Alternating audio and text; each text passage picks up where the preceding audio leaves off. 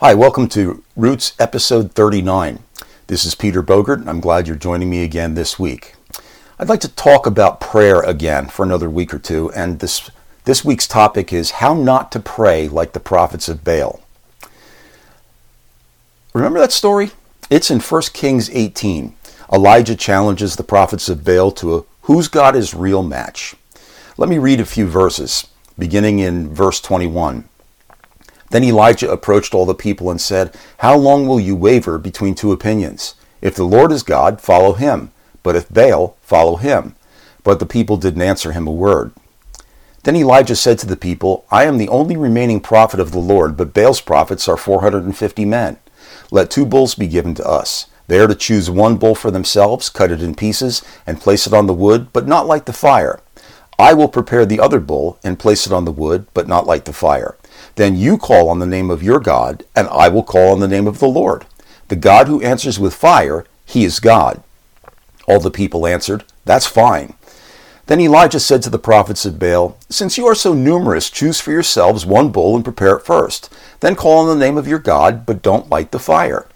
So they took the bull that he gave them, prepared it, and called on the name of Baal from morning until noon, saying, "Baal, answer us!" But there was no sound. No one answered. Then they danced around the altar they had made. At noon Elijah mocked them. He said, "Shout loudly, for he's a god.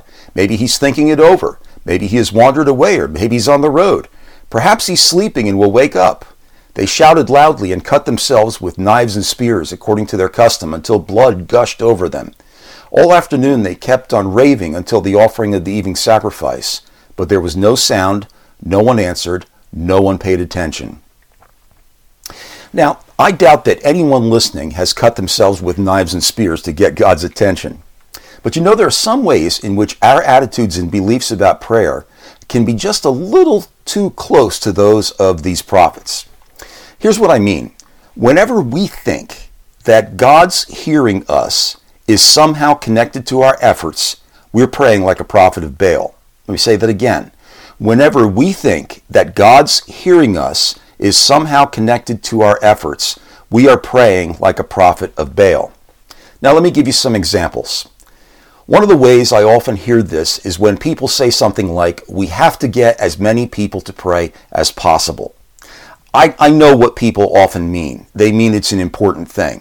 But I wonder if it betrays an attitude that we have. I have no question that it's good for people to pray. But if we're thinking that somehow God will be influenced by more voices calling out to him, or that he is somehow handicapped unless a certain number of people pray, we're praying like the prophets of Baal. Those ideas are not based on Scripture, but on superstition. And we can say, well, I know that God doesn't need a certain quantity of people to pray before he answers, but then let's not say that. And if you do think that the odds of God answering are better if 20 people pray instead of 5, or if you pray 10 times instead of 3, then ask yourself what that reveals about your view of God, and then ask if that view is consistent with Scripture. A second way we can pray like the prophets of Baal is when we think we have to do something, perform in some way, in order for God to hear us. In the evangelical church, the, quote, thing we have to do, unquote, is often have more faith. As if faith is a kind of energy that we try to summon to a greater capacity so that God will be satisfied and answer. I sometimes likened it to a person who's got this great big balloon up in the sky, and that balloon, if hit, will release great treasure. And so we try as hard as we can to pull back on the bow to shoot the arrow, and it's so hard and so hard and so hard, but unless we can pull it back far enough, we're not going to pop that balloon and release the treasure. And the same thing is true with our praying, that God's answer is up there, and we need to have enough faith in order for God to release his blessing and his answer. But see, praying in faith is not a power that we exert. If we understand faith as believing God's words and his character, then praying in faith means that when you and I pray, we pray believing, trusting that God will act consistent with his words and his will.